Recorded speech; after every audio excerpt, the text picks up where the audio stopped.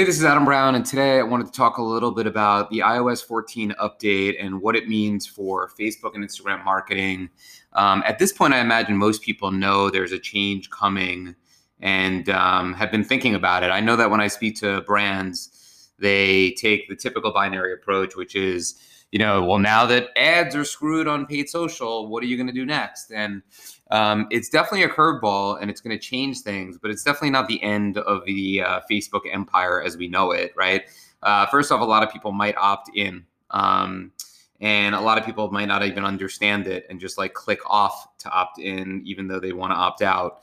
But regardless of everyone opted out, Facebook still has the ability to target tons of users. It just compromises some of the machine. Like it goes from being like a Ferrari engine to being more like a maybe Toyota engine, but it's still a very powerful one, right? And it's still an area that you're going to be advertising. So don't take such a binary approach that like Facebook and Instagram ads are effectively over. They're just different.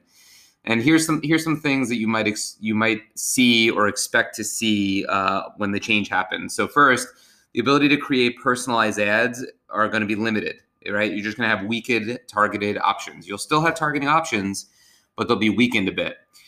Reporting accuracy on Facebook's tracking pixel will be weakened. So because of opt-outs, tracking events like leads or purchases will be underreported. So Facebook is definitely trying to tackle this. They're going to try to be as accurate as possible, but you're just going to lose some of it.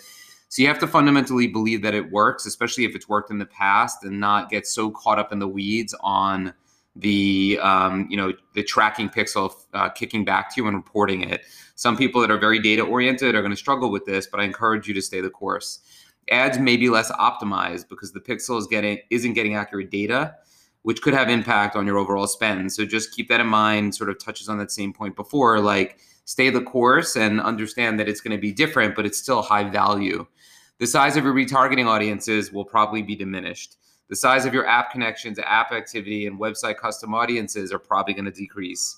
In addition, brands who want to optimize for conversion events that occur on their website are going to be limited to 8 conversion events for their domains. So this huge monster dashboard that you were able to have is just going to change. So Facebook's put out a list of actions you can take to prepare. I'm going to put those in the show notes.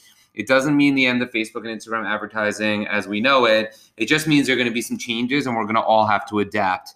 We're on a platform where there's a ton of users that are there for free. Pay to play has been the model. It will still be the model. It's just going to modify. So make sure you do your research. Make sure you understand it before you make a binary decision to just leave it, because that would be a mistake. That's it for today. I'll see you out in the field.